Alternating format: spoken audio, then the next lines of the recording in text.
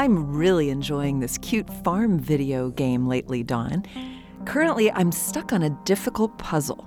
Using the same field, I plant crop number 1 the first year, crop number 2 the next year, and crop number 3 the third year. So, it's a puzzle about crop rotation. Let me try, Yael. There, it's solved. How did you figure it out? There were so many different crops I could choose from, and so many different combinations, that the possibilities seemed endless. How was I supposed to know what 3 crops to plant? That's an agricultural problem farmers have always faced. If you plant the same crop year after year, the soil gets drained of nutrients. You also get lots of pests who love that crop. That explains why the game didn't like a one-crop system.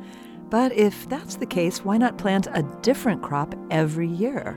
A regular pattern creates a natural balance.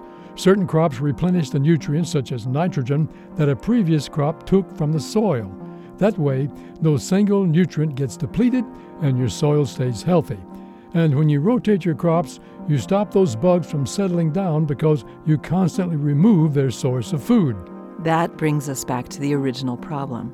How do you pick which crops to rotate? Unfortunately, farmers don't have endless choices of crops to plant because there are many factors they must consider: soil type, environment and climate, economics, and even what farm equipment is on hand.